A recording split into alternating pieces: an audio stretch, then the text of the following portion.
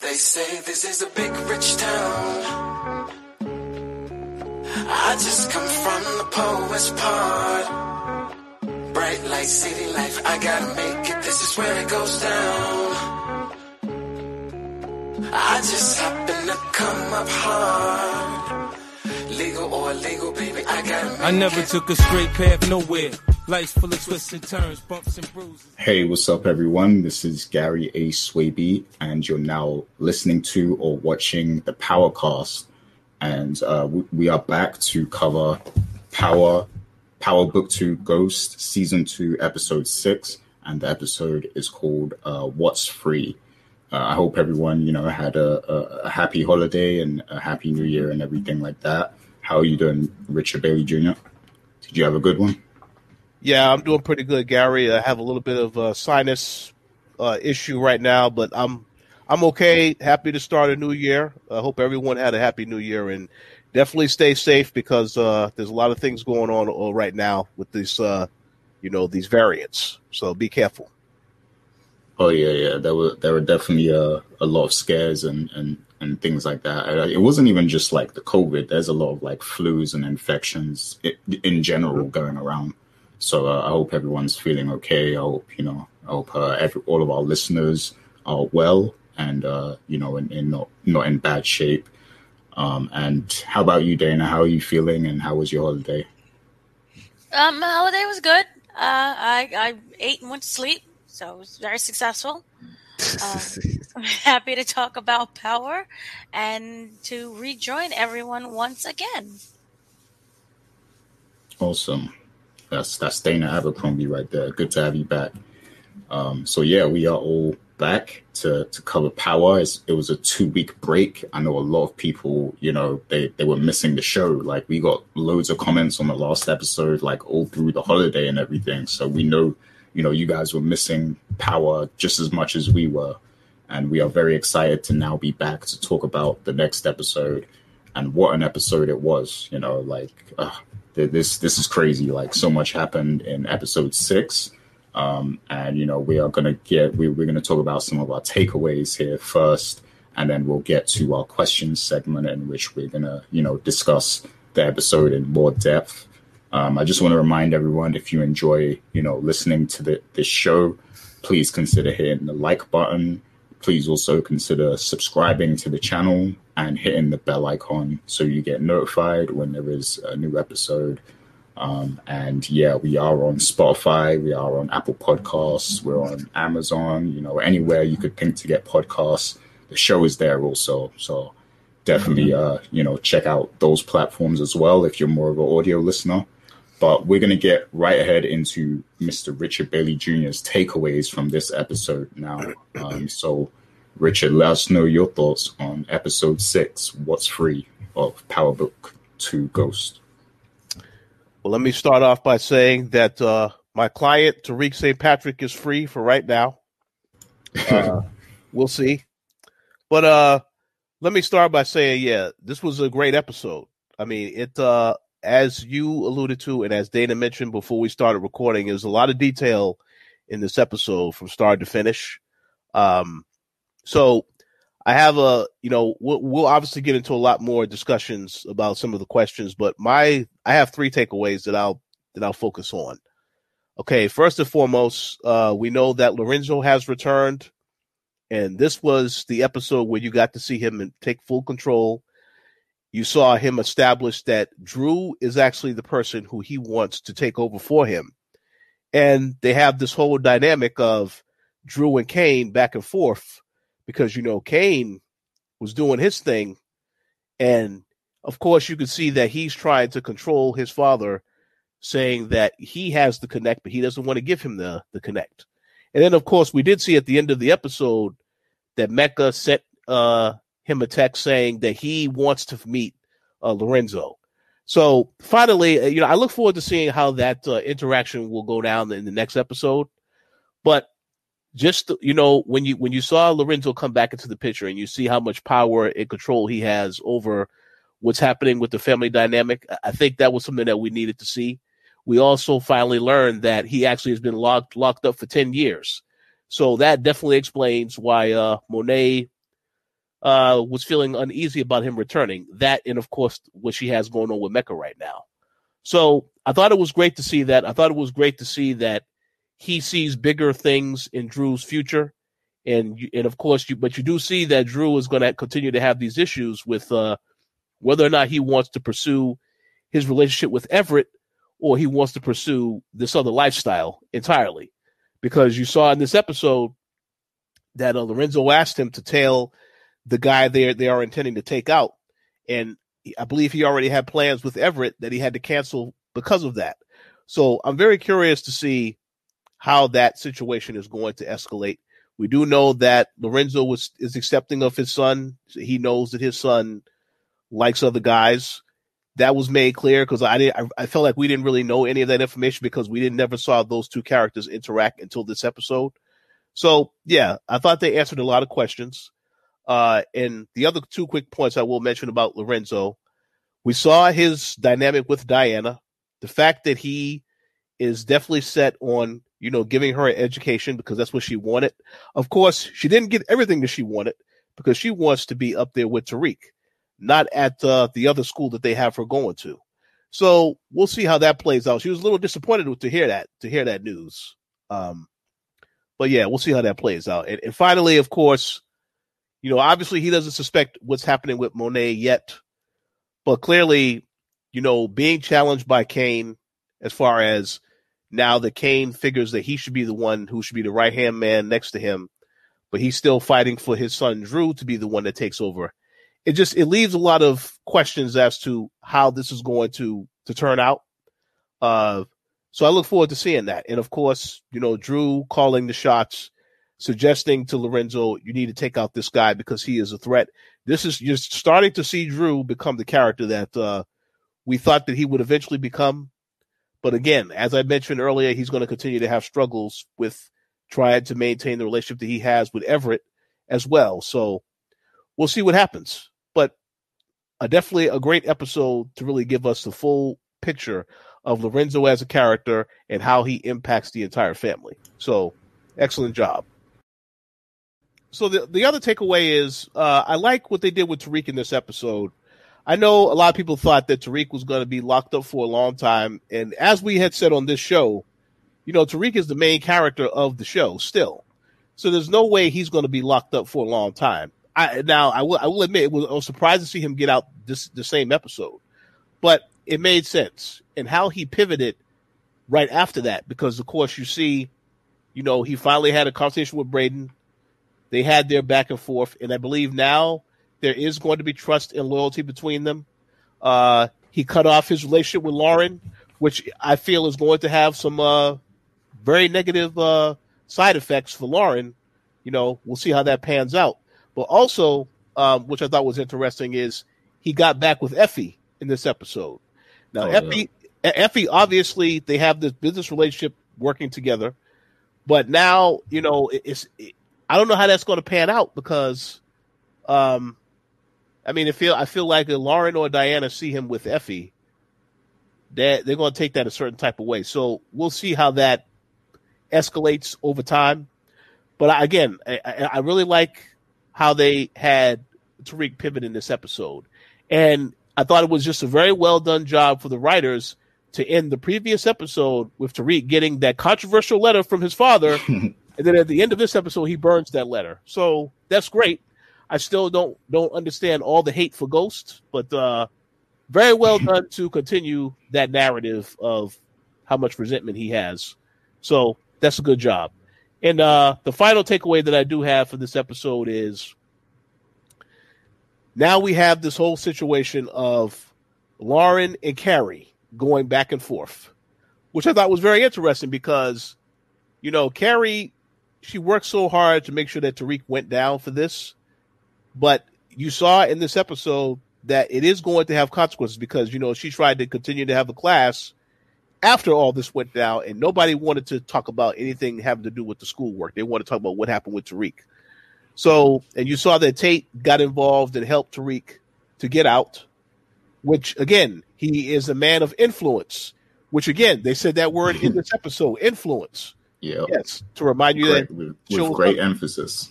Yeah, there you go. Yeah, to remind you that his show was coming. So that was awesome. But yeah, but yeah, I'm curious to see how this situation is going to turn out, because now that Lauren knows that pretty much, Carrie is sleeping around with Zeke, that cannot be good information. And once she shares that information with whoever, that could mean the end of Carrie's job. So I'm very curious to see how that's going to turn out. But overall, as I said, excellent episode. It makes me very curious to see what happens next week, and the writers did a great job. That's all I have to say about the takeaways.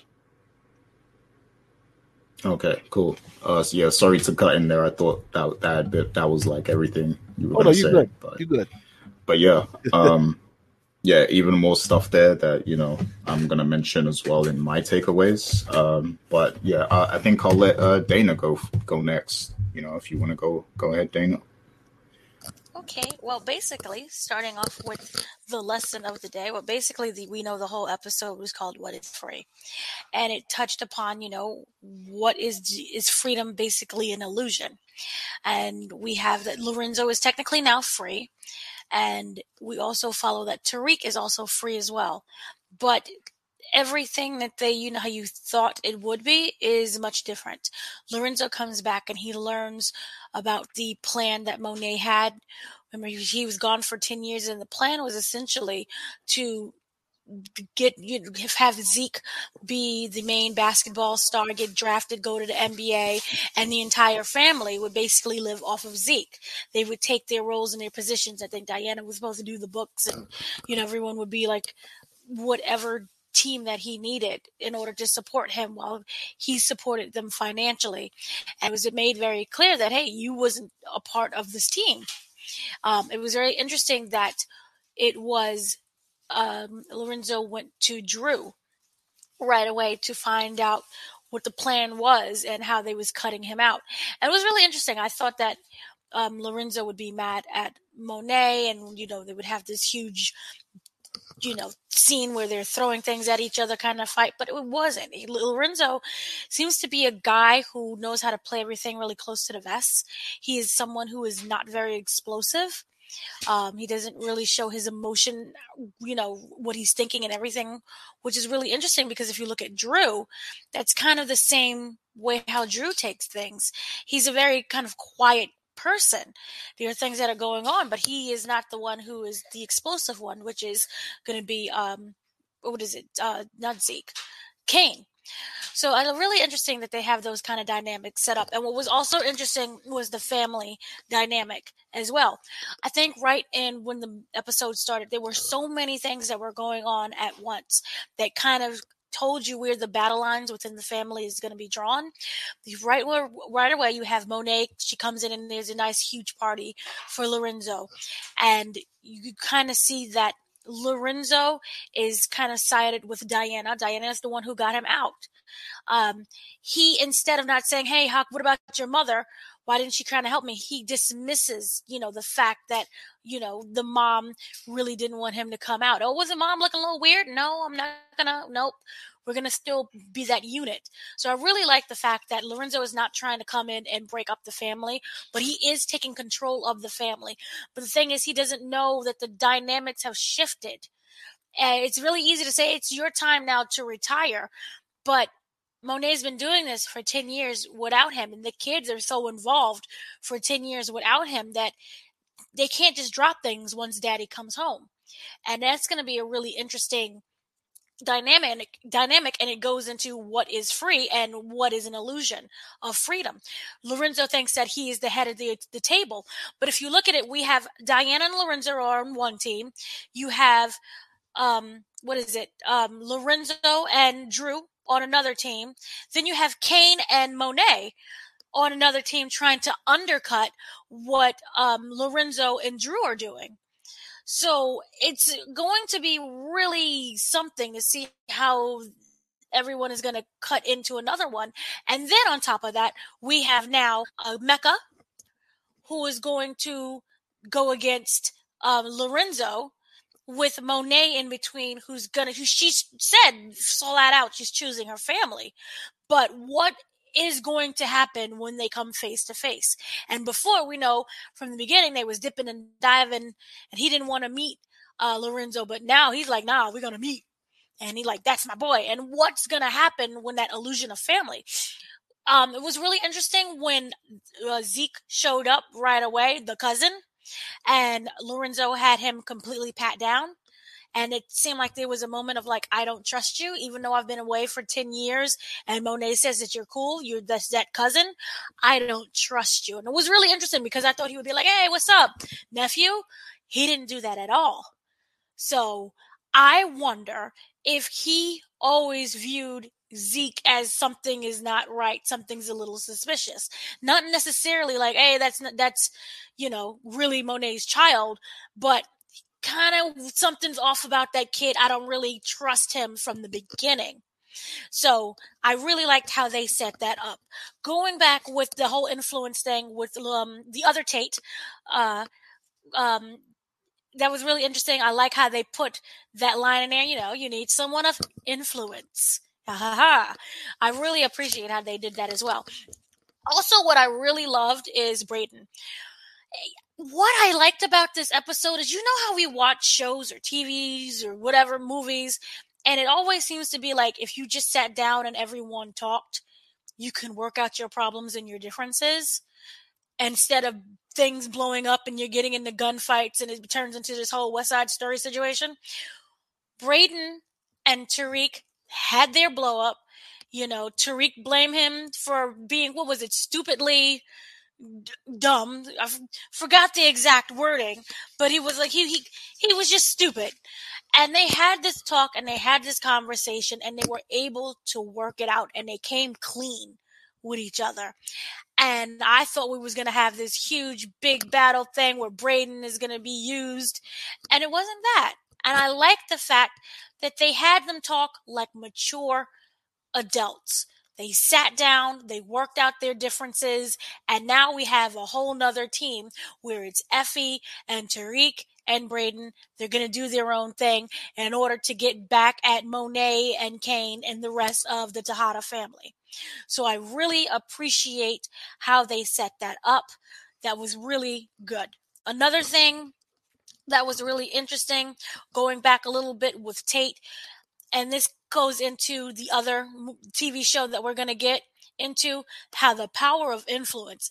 Yes, it's also about money, but it's also about who you know, and how he was able to influence that judge and to get Tate back on the streets. He paid $1 million in bond. He had that ankle bracelet, which he tried to take off, but it didn't work.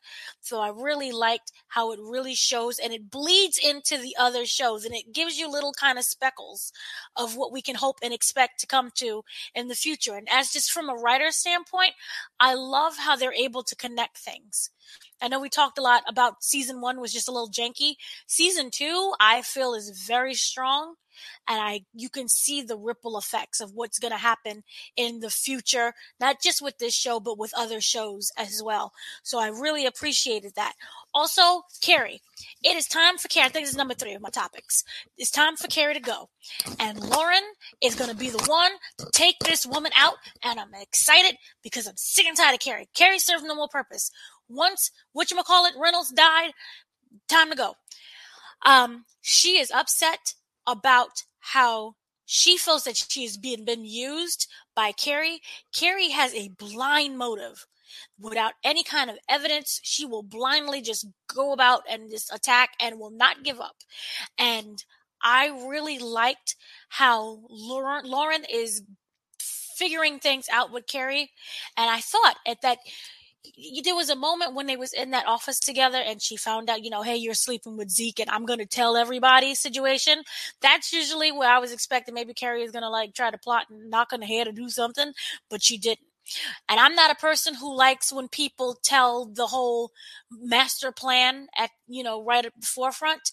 But what they did do is show that Lauren is not going to be someone who's going to back down from this situation. Lauren is going to completely go after her.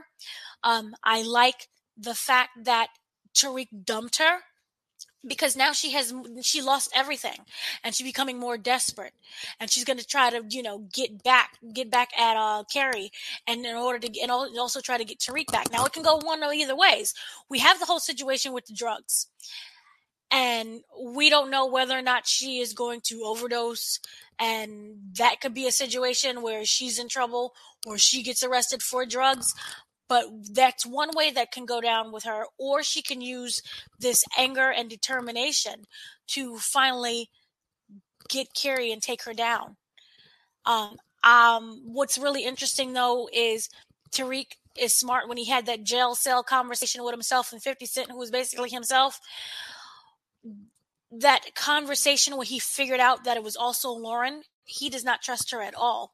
I don't think that is something that can be repaired. Maybe if they sat down and they talked and she explained what really happened, because as we can see, Tariq is mature. He can sit down and talk to people. But I don't know if he had such a strong connection with Lauren for them to talk. With him and Braden, they build things together. Lauren, I don't really know. She kept kind of screaming, open up, open up, open up. And he just finally opened up at the very tail end. And now he ended up in jail. So I don't know if that connection they have is that strong. But I want to know how determined she is going to be in order to get not just him back, but there's some sense of, she has this guilt that she has on her shoulders. How is she going to unburden herself? Is it going to be by righting her wrongs and going to, remember, she went to the lawyer that was Sack's undercover lover. She went to the lawyer and explained everything, and she kind of turned her away. So it makes a big question of what is she willing to do, or how is this going to work? So I really like how they're setting that up. And I believe that is kind of my top 3 situation. So yeah, the whole family dynamic is going to change. I don't know what's going to go on with Lauren, and the lesson of the day, and also with Tate. He got the family photo now. So we're going to see what happens. Oh yeah. Yeah. So excellent takeaways. I like your perspective on, the infighting within the family, with the Tejadas and everything. So, going into my takeaways, like, one thing that I really liked about this episode is how well it set up all of the future conflict. Like, because you have Tariq versus Kane, which is something they seem to be building up to. It seems like it's going to be like one of those ultimate boss fights or something, and then there's also the Mecca versus Lorenzo. They're going to have to come face to face eventually. But then there's also these little conflicts, within the Tejada family, like, and it's like it comes in pairs. So like you have the Monet and Diana, dynamic. Those two were kind of beefing in this episode, and Monet put hands on Diana. And I think if Lorenzo catches wind of this, he won't be very happy about that. And that's going to play into the conflict between him and Monet, and then you also have now the conflict between Lorenzo and his son Kane, because Kane, he sees himself as the one in the position of power. He has to connect. And he's not ready to give that up yet, because, that once he gives that up, that kind of takes away his power, in the family. And then, you have the whole, now they're setting up, it seems, Drew and Kane, because Lorenzo is grooming Drew to be the head of the family. And that plays into the whole Godfather thing we were talking about, where, first it was Kane, which you could say, that's Sonny, from The Godfather. But then, the dad has a change of heart, and he thinks, instead of Sonny, I think it's Michael. In this case, it's Drew. I think he's the one that has to take over, because he's more calm and more measured. He'll think clearer than Kane. But the problem is that Drew's heart might not be into it as much. And we know he has more of softer side, but not because of his relationship, but because just because he's not like Kane. We saw that in the first season, where there was a conflict with the GTG people, and Drew kind of froze in that moment, and Kane had to kind of come in and like handle the situation. So Drew isn't, he's not with the violence and all that stuff as much. So that's going to be an interesting dynamic to see play out. So yeah, there's all of this conflict that this episode was setting up, and it was moving so fast as well. I feel like the story, like in the last 2 or 3 episodes, like the story is just like, it's gone haywire. Like it's so much has happened. Like it's just moving so fast. It's like a whole year's worth of events in like 3 episodes or something. But yeah, the whole setup of the conflict gets me excited for what's to come in the latter half of the season, and then also, the next season, season 3. So that was interesting to see play out, all of those different conflicts and, the different dynamics. And you also had the Davis McLean and Sax conflict like building up too, because Sax, he's still kind of thinking like a cop a little bit because he's grilling Tariq. And, Davis McLean, he's all about the money. He doesn't want to mess up the money. And, he has his other agendas as well, like getting his brother out and stuff. So he doesn't want to mess up the situation he has. And, he has 2 people in his pockets. He has Tariq and Monet. And he doesn't want to jeopardize, that money that's coming in. But Sax, he can't get out of the mind frame of, thinking like an investigator. And Dana, did you have something to chime in there on that? Because I saw I didn't know if you wanted to talk or something. That was my Holy Ghost. Yes, you are right. Waving of the finger. Absolutely. Okay. But in a really weird way, it showed McClane. Yes, we can say he's wants the money and he is all about the money. 1,000%. But he also talked about how he didn't want to know what really went down with his client, because it would shift how he would feel about the client. So maybe in like a 0.000% there was like a little sense of humanity there. Yeah. Or you could just say it was just a really great strategy by not knowing. But like for like a little 0.0, I kind of felt that he cared about Tariq. Yeah. I think like a little part of him does care, because even when he was talking to Monet, he still kind of wanted to protect Tariq a little, because like it's a direct conflict of interest. Him, that arrangement he has with Monet, it's a complete direct conflict, of interest. But he still wanted to look out for Tariq in that moment, even though he knew it was a sleazy move. So I think a little part of him cares for Tariq a little bit, but his own needs, his own greed kind of outweighs it a little bit. So because also remember the dynamic with Sax and McLean doesn't want Tariq to talk to Tasha because he would lose out the money. So I'm like, is it because he won't be able to pay you, or because you actually want Tariq to make it in life? Right. Yeah. So I'm interested to see where that's going, because previously McLean and Sax, they've been kind of cool working together, but now it seems like there's some cracks starting to appear. And we saw how it was the person that Sax is sleeping with, the DA. She was the one that was against them in the courtroom. So there's that whole dynamic, because he knows they're sleeping with each other also. So he probably thinks Sax is he's somewhat, he could be a liability to him if he somehow gives that person the wrong information, that could be detrimental to Tariq. So yeah, that's interesting how they're playing into that as well. But that's just one of my takeaways. So second one is I like how in this episode we saw Tariq kind of going from being in a vulnerable place to then at the end of the episode, he's very much in a position of power. And yeah, that kind of, it played out really quickly, the whole him getting out of prison and everything. And of course, we know that's because of, the influence of, Rashad Tate. So yeah, I liked that transition throughout the episode of him, going from being locked up to, by the end of the episode, he's calling shots, and he has a super loyal team. It seems like, he went through that thing with Brayden, of course, because, Brayden did kind of breach his trust a little bit. He lied to him about Kane being in the room. But they both kind of lied to each other a little bit, but they came clean, and now it seems like their friendship is stronger than ever. So I think there's a lot more trust, a lot more solid foundation there between those two.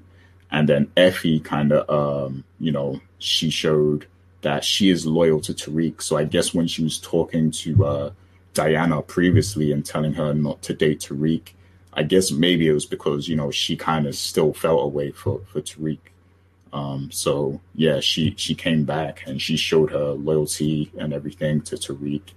And now, it seems like she's ride or die for him. And we saw that, he even sent her to go meet Monet and everything, because he's on the ankle monitor. So yeah, like Tariq's transition in this episode was great. And what I liked, I know Richard brought this up as well. They brought up the letter again from Ghost. And the way he burned the letter at the end, it's like a sign that he's burning away his ties to Ghost's legacy. He's starting fresh. He's creating his own legacy now. So that's where it seemed like in this episode, and that makes it more exciting to see where this whole Tariq versus Kane thing is going to go, because that seems like what the major conflict of this series now is going to be. It seems like it's going to be those two. And I do have a question about that, later on. But and one of my takeaways was going to be about how Lorenzo is grooming Drew to take over, but I kind of brought that up already. So yeah, that's pretty much it. So we can get to our questions segment, because after those takeaways, we're gonna have a lot to say. But what's up, Dana? I just wanted to shout out to the judge for realizing that Black lives do matter. Oh yeah, and he is an ally. He's an ally with a big wad of cash from Tate. Yep. Yeah, he's an ally. Exactly. What was you going to say? Money. You was going to say something? Yeah, I was going to say, that's exactly what it is. When money talks, he is an ally. Yeah. That whole speech was like, woof. It stops today. He ended racism on that day. Yeah. Oh, I don't know about that, but yeah, it was a big change of heart. So that's good. But yeah, so before we get into our questions and discussions and everything, I just want to remind people again, please like, comment, and subscribe. This is a free show. We do this. We take the time out to do this show and everything like that. So if you really like the show, please support it. And we love to see all the comments. We love to hear all the thoughts from the people and everything, and we love to chop it up with all of you about Power and all the different TV shows and everything. And also take some time to check out some other content on the channel. Some of that stuff we're going to talk about later because it relates to Power. So yeah, just a friendly reminder there. But yeah, so questions. So the first one I have, the Tejadas were a big part of this episode. Lorenzo getting out. I hope Rich is okay over there. But yeah, so the Tejadas, they were a big part of the episode.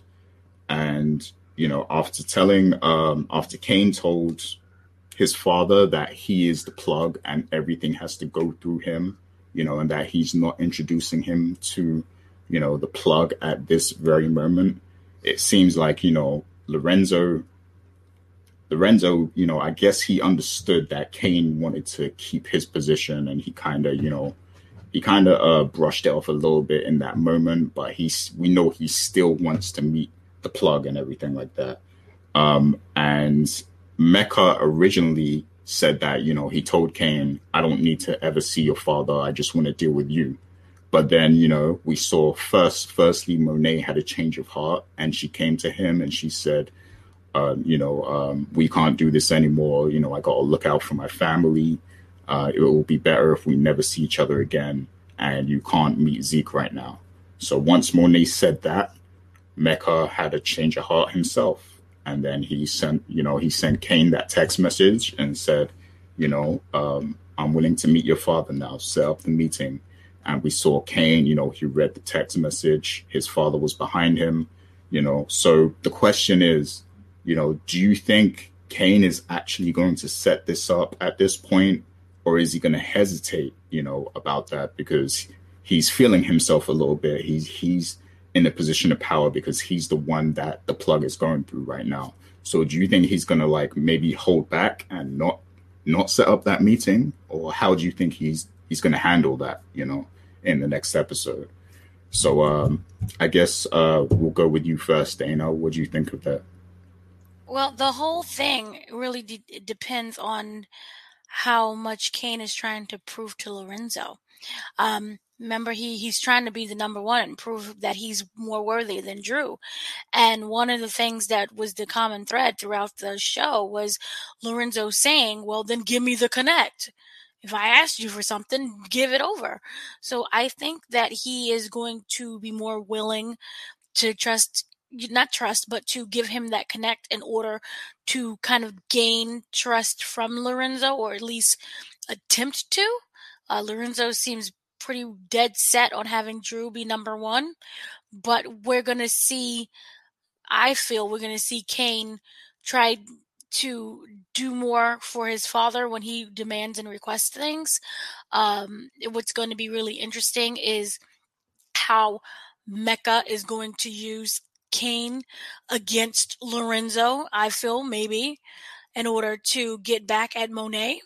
But at this moment, I do feel that he is going to step up more, and instead of being argumentative with Lorenzo, is going to probably do more things for him in hopes that he will get Lorenzo on his side. But I think that his bigger thing is going to be with Drew, because no matter what, Lorenzo is dead set on Drew being number one, and that's where the real drama will come into. Okay, so Lorenzo kept saying, "You're lucky you're my son." I think he would have killed him by now. Yeah. So, yeah, for sure.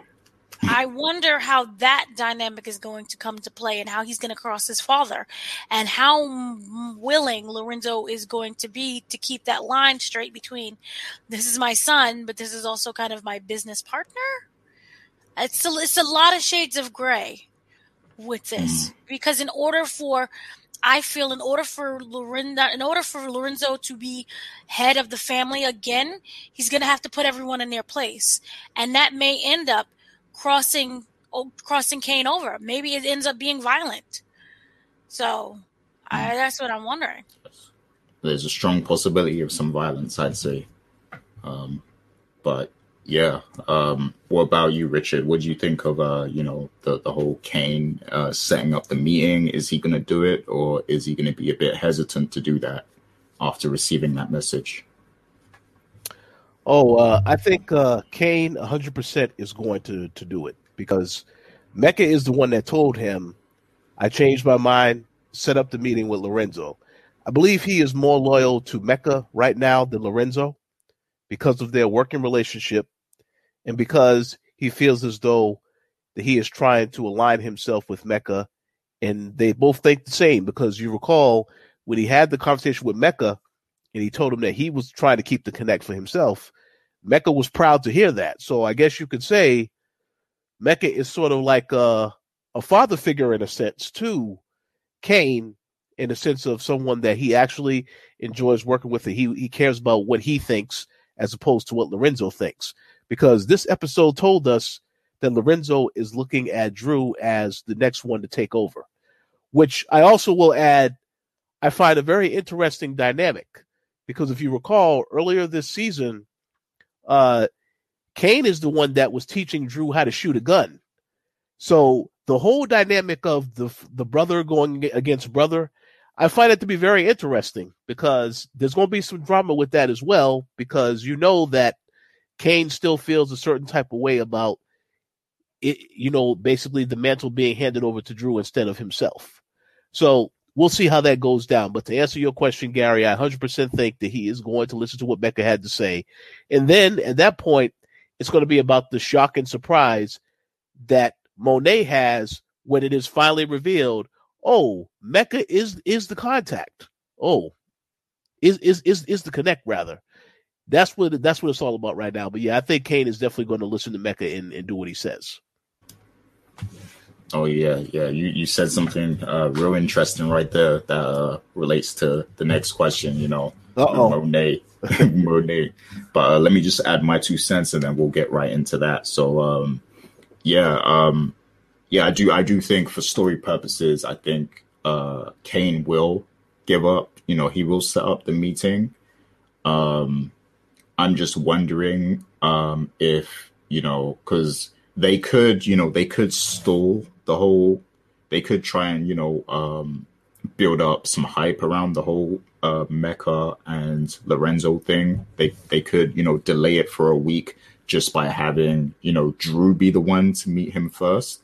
Like they could like Dana was saying, Lorenzo might be like, what, Drew, you need to step up. I'm gonna have you do the meeting, with the connect, and then everything is gonna run through you, and then maybe Lorenzo doesn't meet him till the next week or something. But that would be too much of a stall out, I think. So I think next week we might actually see that face off happen between Lorenzo and Mecca. So I think Kane will do it, and like you said, Richard, Mecca is the one. He's in the true position of power because everything's coming from him anyway. So if Kane decides not to set up the meet, Mecca could just turn up. He could just approach Lorenzo or something. Like he has the position of power. Like he can choose how this goes. So yeah, I think we'll probably see that next week. So going right into the next thing, the true question there is whether Monet, will be a part of this, because at some point she's going to find out, that the plug is LaDante, like the same person that she is in love with, that she was having, this fling, this situation with, the situationship. He is one and the same. Mecca and LaDante are one and the same. So do you see this happening, around the same time that Lorenzo meets Mecca, Monet finding out that Mecca is the plug? Like, do you think it's all going to be connected and she's going to find out at that moment? What do you think, Rich? That's a very good question. And I think that's something that might be stalled if they were to delay it. But it's a brief delay. The thing is that he made it very clear he wants to meet Lorenzo. We know Lorenzo is now saying that he's fully in charge now, and Monet doesn't have to do anything. So I kind of feel like because of that, I really don't think she's going to be the one that she's going to be able to get this information, at least not in the next episode. I could be wrong, because I feel like the other thing here with Mecca is that he also told her he was going to go ahead and introduce himself to Zeke, because he was not going to wait for her to do that anymore. So she is going to be preoccupied with that situation also. And that may prevent her from finding out, at least right away, that he is the connect. But it depends how they want to play it out. But for now, I think it's going to be a situation where it's going to be Lorenzo who finally gets to meet him. And that, again, makes it all the more dramatic that the two men that supposedly love Monet are working together, and yet they don't know about how how each other one is actually involved in the relationship with Monet. So we'll see. I mean, yeah, that wasn't explained correctly. I'll just say this. Mecca knows that Lorenzo is the husband. He's involved. Lorenzo does not know that Mecca is messing around with Monet. and it has a past with her. So he'll be the one that'll be surprised. But I don't think Monet is going to find out yet that fast. But we'll see what happens. Yeah, I would like for it to play out how you explained it just there. Like, I would like them to stall Monet finding out a little bit so that we get that whole dynamic of Lorenzo and Mecca, kind of working together and just seeing how their business, works together, like how they conduct business together, without knowing anything. Mm-hmm. I would like to see that dynamic for a little bit before the whole explosion happens, because there's a lot of secrets here, Monet doesn't know that Mecca and Ladante are the same person, and Lorenzo doesn't know that she was sleeping with him and had a whole child with him. So yeah, there's a lot of secrets to come out there. So I want them to kind of play with that a little bit before we get the final kind of reveal and everything. So, and one last thing I do want to add too is that the other wrinkle in this plan is that in this episode, we had a very controversial conversation between Diana and Monet. So Diana knows that Monet is hiding something. So she may find out at some point that Mecca is the person that she's been talking to, and then that brings it full circle. And then she has to deal with that also. But Monet is definitely going to find out. It's just a matter of how soon she's going to find out. So we'll have to see how that plays out. There you go. Richard's got the writer brain too. He's got it down. But yeah, Dana, what would you think about that? Like, how soon do you think Monet is going to find out that Mecca and Dante are the same? And we'll throw in as well how long until they find out that Monet was sleeping with Mecca as well. Here's the thing, and this goes back when I said about Lorenzo's personality. He's not a talker. He doesn't wear his emotions out on his sleeve, and neither is Diana in that sense. Diana is the investigator of the family, and she's the one who's in the back, really quiet, and she's observant, and she sees everything that's going on. And she was the one to figure out, the whole thing with Mom doesn't want Dad to come out. Why is that? And she fed this information, and she said it very calmly to Lorenzo. I don't think Lorenzo is a person who's going to really be like, nah, you're joking.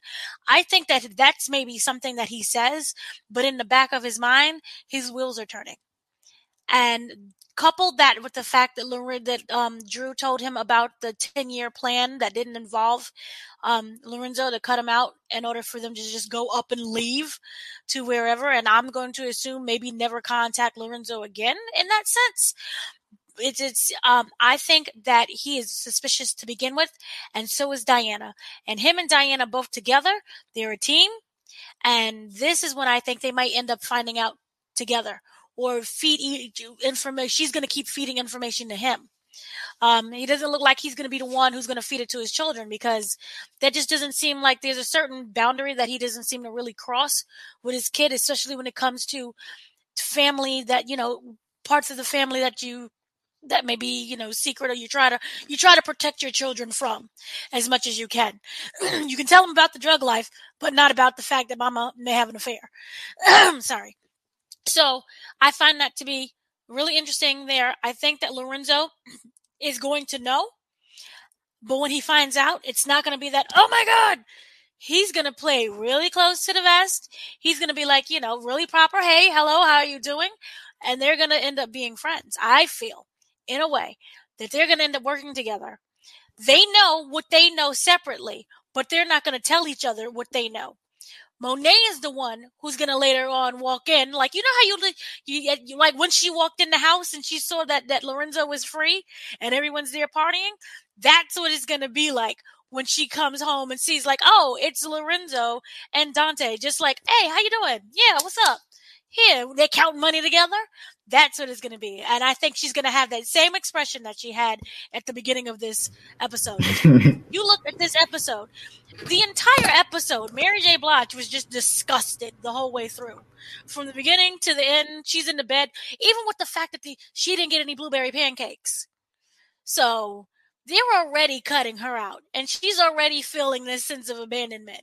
So she's gonna feel extra angry now when they end up becoming fake buddy friends. I think that I hope that they don't figure it out right along. I don't want it to be like, and the next episode we're the best friends. I want it to be maybe like 2 episodes later, just to kind of plot things out and to plan things. Was really interesting. You had with Mecha watching his son Zeke play basketball outside. He's like, screw everyone else. I'm going to go and I'm determined to do what I'm going to do right away. And I feel that I don't know. My thing is, I don't know who's tricking who at this point. I don't know if it's Mecha tricking Lorenzo or Lorenzo going to be tricking Mecha. They're both very smart people. So that's what I'm more interested in knowing is who's going to fool who. But either way, Monet is going to be the one with the face the whole time. Yeah. Yeah, great points there. It's going to be like, it's going to be a lot of drama, and it's very entertaining. I can't even lie to you. Usually, all of this drama, with families and stuff on TV, it can get played out very quickly. But the way they've set this up, I'm really excited to see, how all of this is going to play out, because it seems like they're leading up to like a big disaster with this family. So, I can't wait to see the whole thing play out. The more important question is, what is Kane going to do? Because Kane is the one who truly doesn't know anything. And Kane is a hothead. So who is he going to take his anger out on is the real question. That's what I'm wondering. Yeah, so I'm glad you brought that up. Because this could actually push him to go with Lorenzo. Because if you look at this, you said, my mama lying to me. This man who always knew he's lying to me. The only one who I can probably trust is my daddy. So then that's because once you have Kane, I think that's where you have more of the power. Because Kane is the crazy one. Maybe. Yeah. Yeah. And if you think about it, Kane really he's like the dark horse of like every situation and like every storyline, every story thread in this show. He's like the dark horse behind it all.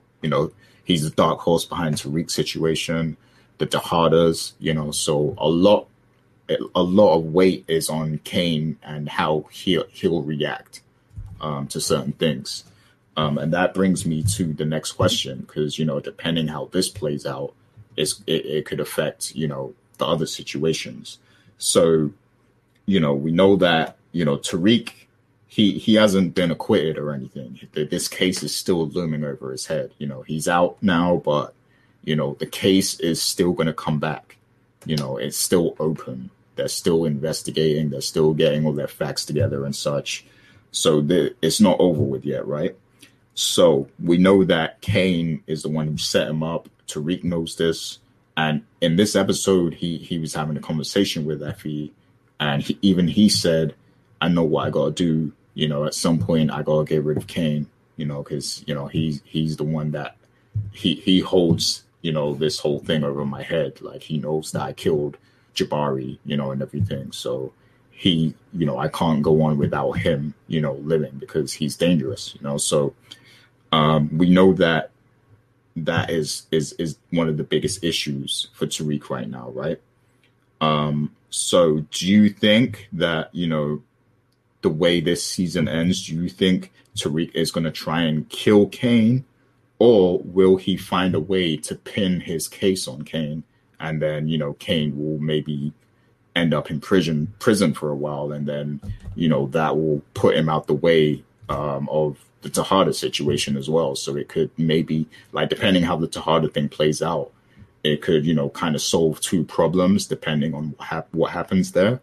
And, maybe someone from the Tejada family will even assist Tariq in doing that, or will they just straight up kill him, So I want to ask you guys how you see, Tariq kind of getting rid of this problem with Kane in this season. So I guess I'll go to you first, Dana. What'd you think of that?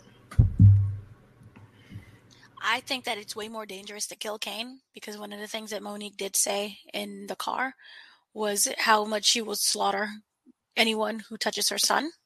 And I genuinely believe that. You don't want some kind of war on your hands. And if you really look at it, Tariq is kind of on his own in that sense. I do think that it's more, I don't want to say profitable, but more better if Kane does take the fall. Well, not take the fall, but is set up just like he set up Tariq. It's very ironic and a very lovely coming back karma situation. So I would like it if that's the case more. And then it further angers and pushes that isolation that Monet is feeling. Because remember, it's just her and her son that are teaming up. She really doesn't have anyone in her corner. Her daughter can't stand her. Lorenzo's kind of looking at her a little cross-eyed and saying, retire, but she doesn't want to. Lorenzo's not stupid. I think Lorenzo knows something's up. Even before he was told the plan, I feel that Lorenzo always knew something was a little off with Monet. And it could, maybe you could say, oh, maybe it's another man or some other, she's no longer in love with me anymore, but he knows something's up. And I do feel that Drew gave her like that kind of sense of purpose and something to do. And so I really feel that if Drew is taken out of the picture, it would hurt Mary or Monet's character more psychologically. And we could really feel that sense of loss and abandonment. Like I said, she was miserable this whole episode. So I think that would be more impactful as opposed to just killing someone. Because no matter what, then that means you also has Lorenzo's after you. Because Lorenzo, like, he's a family man, and that is his son, point blank, period. He said, you're really lucky you're my son. I love you no matter what. And so I feel that would be way more dangerous to kill him. So I would like for him to go to jail. Set him up. Oh, yeah. Yeah, for story purposes, definitely, send him to jail, because then you get to build up more future storylines, like that becomes this whole hype of, Kane maybe one day getting out, and then, it kind of has like a parallel to Kanan as well, because we know he spent some time locked away, and then that anticipation was there of him finally getting out and stuff, and causing chaos or whatever. So yeah, I think, story wise, it would be good to send him away. But I do think, we're owed a big death at some point. So it will be interesting to see how they, play it out. But Rich, I don't know if are you good to talk about what you think now? Yeah. Okay. Yeah. So how do you think that might play out? Well, to start off, what you just said about we're owed a big death. I know that we can all agree that we do not like the Cooper Saxe character, but one thing he said in this episode is correct. Is that, when they let Tariq go, there's probably going to be someone else that ends up dead. And I think he was 100% correct about that. I have no idea who it's going to be as of now. So we'll have to see how that plays out. But to answer your question, I really do like Woody McClain as Kane. He's doing an excellent job as the character. I kind of feel like he's a very relentless character. So I part of me does not want them to rush that confrontation with Tariq so easily. I mean, because it feels like once it happens, as Dana alluded to, then it is an all-out war. And I kind of want to see this play out for a little bit longer. We know that they have all these other dynamics that they are also throwing into the storyline as well. Like I recall last week, Gary, or rather the last Powercast we did, you made mention to the fact of, we had that whole scene where when Kane stopped by the dorm, he had a brief interaction with Lauren. Well, now that we know that Lauren is officially done with Tariq because Tariq threw her to the side, it's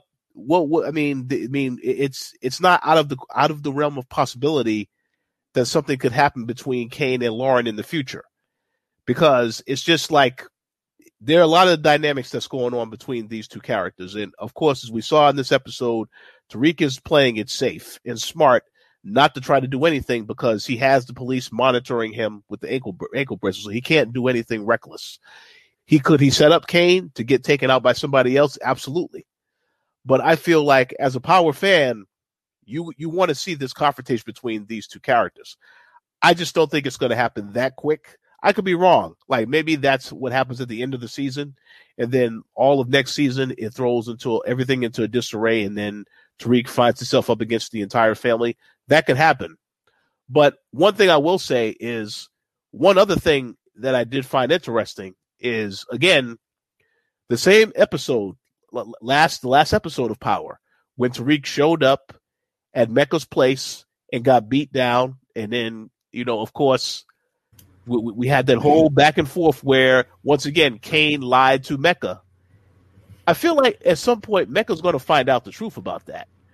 And that puts a bit of distrust in their relationship as well. So it may not be a situation where we get a chance to see Kane and Tariq, because Mecca might actually have to take Kane out at some point instead. But I think, again, I do think, though, they know that they've been building up this tension between these two characters, Tariq and Kane. And I feel like, as a fan, I want to see that play out with those two going toe-to-toe. But I just don't think it's going to happen that quick. But again, a lot of things do happen fast in this show, so it would make for an exciting season finale for this particular season. But I guess we'll have to wait and see how it plays out. But I kind of think it's going to be hard for Tariq to really get physical and do anything because he is being monitored now. So yeah, we'll see how it plays out, though. Yeah, I think we're all in agreement that, Kane, if anything, Kane should maybe, take the rap for the murders and sit down for a little bit. Because we know Power has creative ways to get people out of prison. They got Lorenzo out and everything. So they could get him out at any time, and that builds anticipation. But, just for fun, the way I would see, Tariq trying to take out Kane, if he wanted him dead or whatever. So he knows that, Brayden and Kane were doing things, like they were doing robberies and things, and they have a friendship now. They've been like doing things together, right? Yep. So and we know now that Tariq told Brayden that he killed, Jabari. He confessed everything. So I could foresee, maybe, there's a there's a scene where, Tariq kind of grooms Brayden and like maybe Brayden's curious about how it feels to kill someone or how he does it. And then Tariq will tell him, his state of mind when he did it. And then he kind of tries to, manipulate Brayden into possibly taking out Kane on one of their robberies or something like that. Yeah, go ahead. Oh, no. Both of you were going to say something, it seems. Yeah, go ahead, Rick. I'll make a quick comment and then you can go to Dana. I just was going to say that is a possibility, but I want to make this comment since you brought up Brayden and Tariq. As I mentioned earlier, they had a reconciliation in this episode, but the one important detail is that, Tariq told him everything except for the fact of about the fact that he needs that book. He needs access. Yeah. He needs access to those photos, but he didn't tell him why. He said, "Oh, it's part of my case." He does not know that that's going to lead to Sweeney going down. So that right there is something. Again, Tariq is still in control of that situation, and I'm curious to see how Brayden will feel once Sweeney is impacted by that. How that's going to make their whole dynamic. Is he still going to remain loyal to Tariq, or is he going to try and maybe slip up and do something against Tariq? I don't know, but that's a whole nother thing that I find it interesting how Tariq was very careful and calculated with that conversation where he said everything to Brayden, but he did not tell him that information about Sweeney. Yeah. So we'll see where that goes. Yeah. And Dana, what was you going to say? That's what I was going to bring up because it's like what he's doing he's looking for a controversy. Controversy, had the shot, a little loopy right now, but he had the whole Jesus is a biscuit. What I'm trying to say is the reason why Tate wanted the book is because he wanted to bring Sweeney down in some big whirlwind of controversy.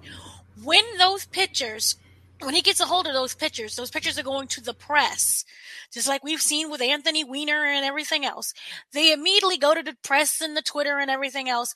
That means they will easily be connected to that book and Brayden. So I'm wondering, what was the end goal by not telling him the real reason why he needed that book?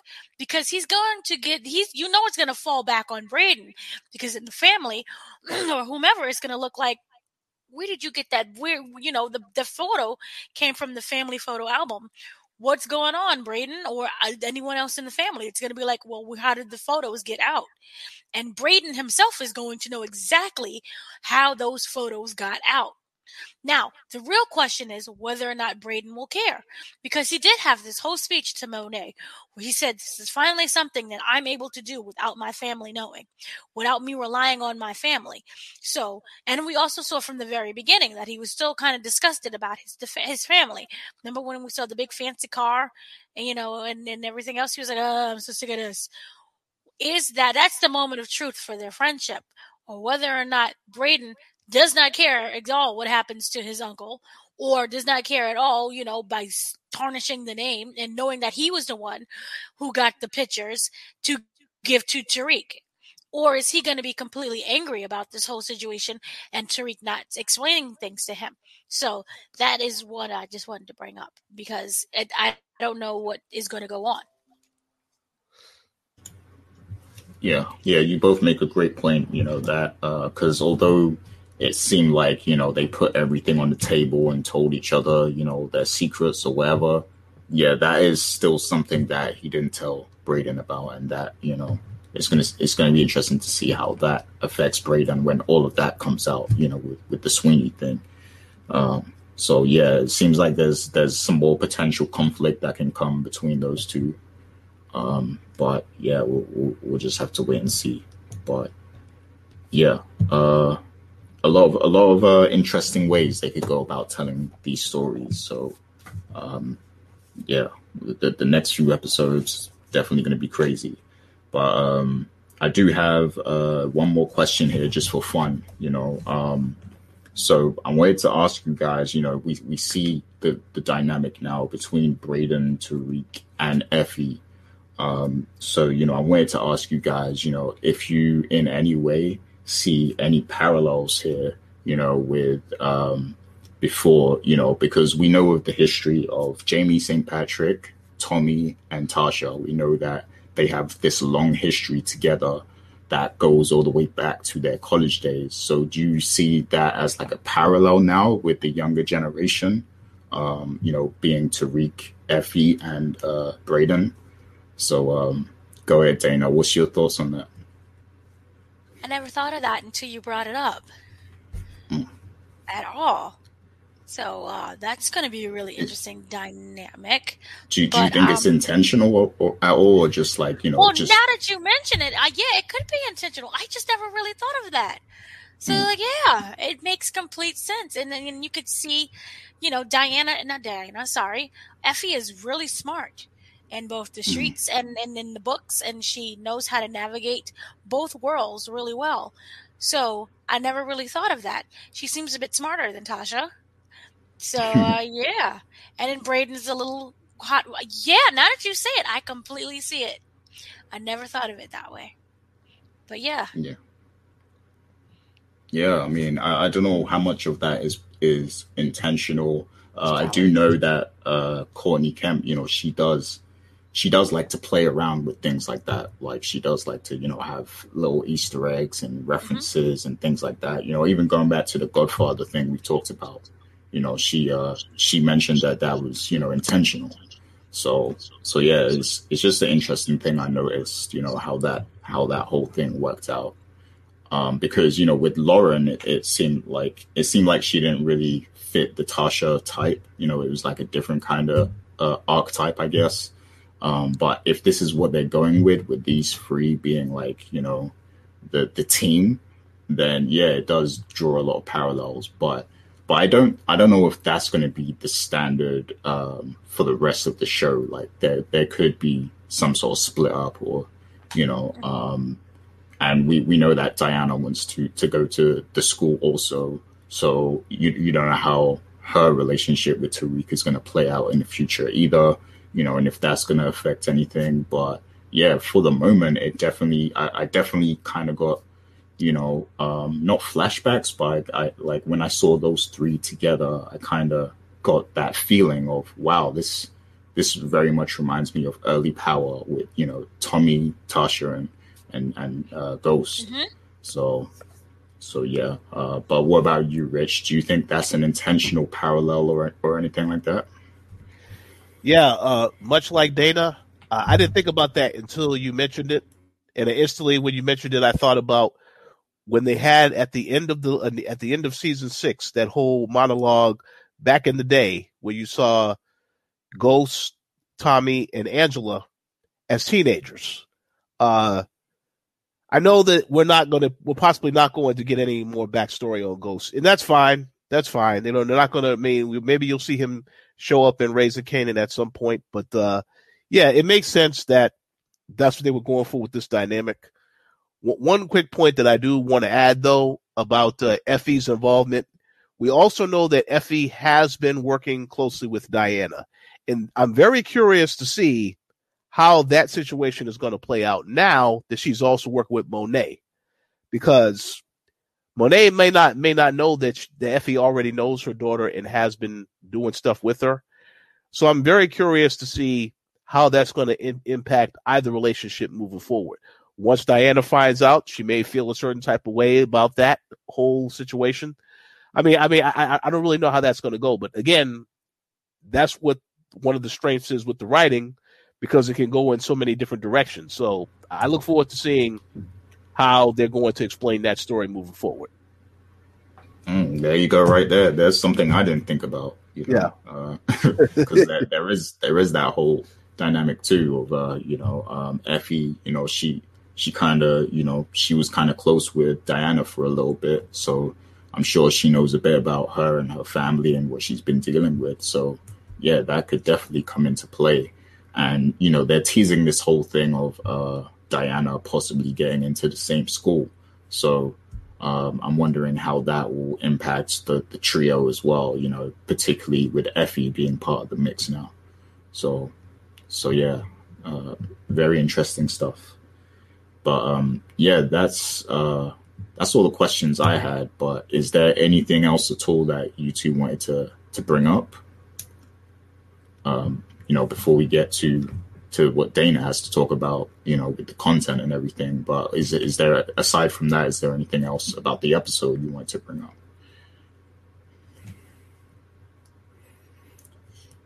I was thinking.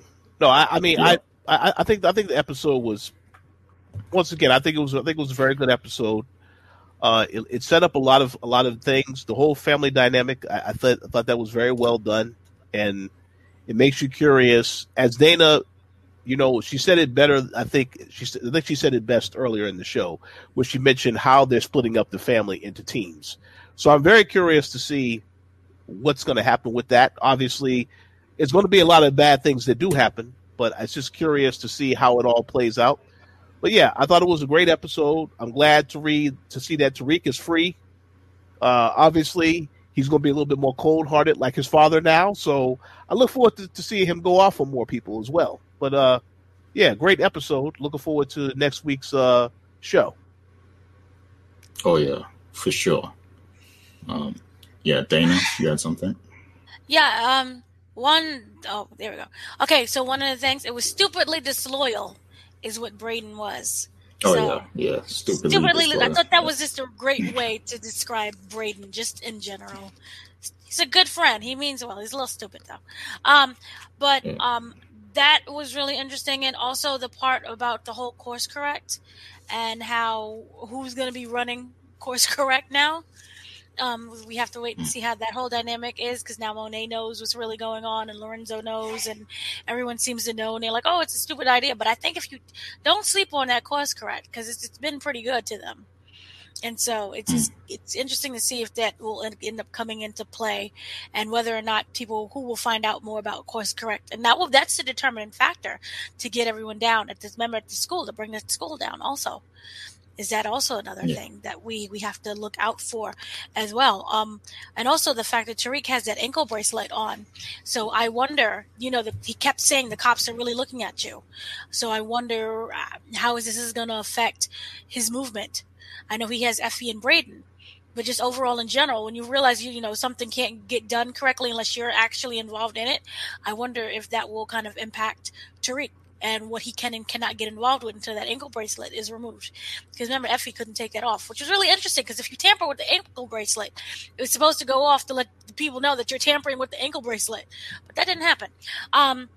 Another thing really quickly was the fact that I'm just really interested in seeing Brayden is now the one who's going to be setting up Kane, and remember, he knows everything, and what is the information he's trying to get on Kane and how that will work. Will he still pretend to be like that stupidly disloyal friend, play the innocent, I don't know anything that's going on card, but really feeding that information back at Tariq.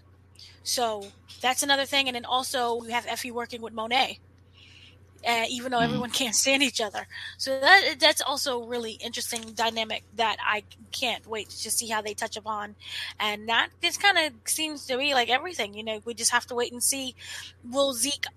Maybe Zeke will befriend Dante and not know what's really going on. Zeke right there is, who's that man in the car always staring at me as I'm playing? So I wonder who will introduce themselves to whom. And that's another thing that's going to be. And will he tell him right away, hey, I'm your daddy? Or like how? My whole thing is, everyone's like, oh, the family. I'm really concerned about how is Zeke going to take all of this, because your aunt is now your mother. And then the random basketball, maybe he could be like a fake basketball recruiter, is actually your dad. What's going on? So yeah, I do think Mecca will approach him like super casual, like, oh, you like to play ball, huh? I like to play ball too. Like just super casual. I don't think he'll like, I'm your dad. Tell him right away, but I think he'll kind of like ease him into it, kind of. Mm-hmm. And also really quickly, Drew's boyfriend, he's going to have to cut ties with his boyfriend, but I wonder, is he going to go quietly into that good night? Like, what is really up with that boyfriend? Because he knows things. Remember, Monet is like, I don't care that you're gay. I don't really care about the relationship. My issue is you got too big of a mouth. So will he go away, or will he start using that mouth? Maybe Drew is the one who's going to have to kill him. And that will be like the big test that's going down. We have the test that's going on with, what is it, Kano? Remember that whole thing that he set up? With he's going to be the one that's going to tag him and follow him around in order to bring Kano down. But my thing is, what's going to happen with the boyfriend who talks a lot? I don't think he's going to go away that quickly. So that's just another thing that we have to look out for. And also, what was it? The guy who was taking pictures? No, not the guy who wanted. Was he the guy who wanted to take pictures with Lorenzo? Was it Little Guap? I'm not sure. All these names. There was a lot of things going on in like the first 4 minutes. Yeah, that's him. He looked so familiar to me.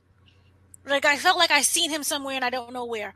But I wonder, we know that Lorenzo, that was just another sign of Lorenzo being really careful. Like, I'm not posting up on no IG. Why you have your phone on? What's really going on? So I wonder if someone in the crew or something is going to sneak like a little picture or something in order to warn someone else. But it's really interesting that they brought that up. But it's also a little great thing. I was going to say what I find funny about that is because the same situation happened with Mecca, and Mecca like kind of beat him up or whatever, or roughed him up. Mm-hmm. So it's funny that Kane would even do that, Bro broke his finger. Remember, that's like a new school thing where you always like flashing your money and your jewelry, and look, here's the dead guy. I just killed him. And you take a photo for the gram, and then you wonder why you're in jail the next day. So it's like it's a generational thing. So it shows how Lorenzo and Mecca, because they're from that same generation, think alike. So I appreciate that. That was another thing. So I think I'm done. Okay. Yeah, excellent stuff. So let's get into the content you have coming up. Like, let the people know about the interviews that are hitting the channel, this weekend. So this weekend at 5 o'clock Eastern Standard Time, both Sunday and Saturday, we have a full cast interview with Raising Kanan. So that's book number 3. They're going to talk about everything that went on in the first season, the transformation of their characters. It's a lovely discussion. It's a roundtable situation with the main cast. So we have people from Haley Killjoy, who played Jukebox, and of course we have Kane. We also have Sasha Penn, who is the showrunner and the executive producer. There's also going to be Omar Epps is in it.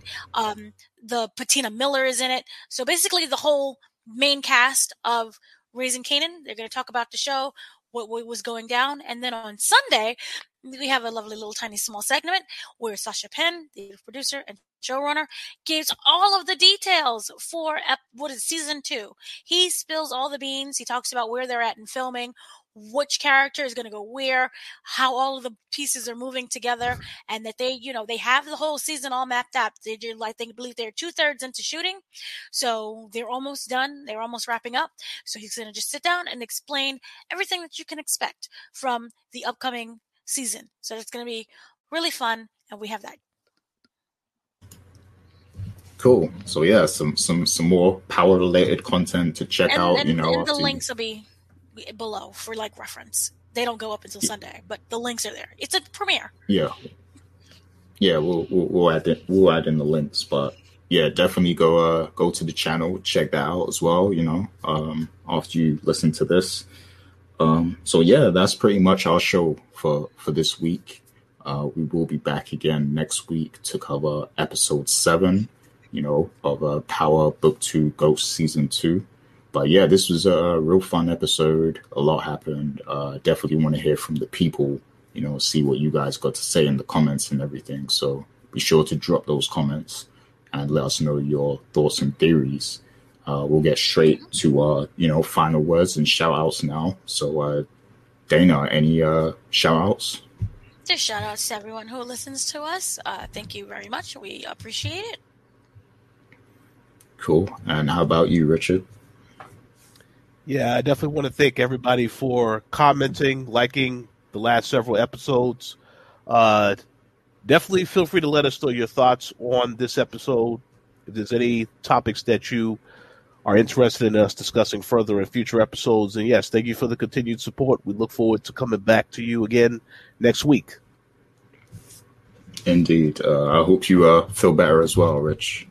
Thank you, sir.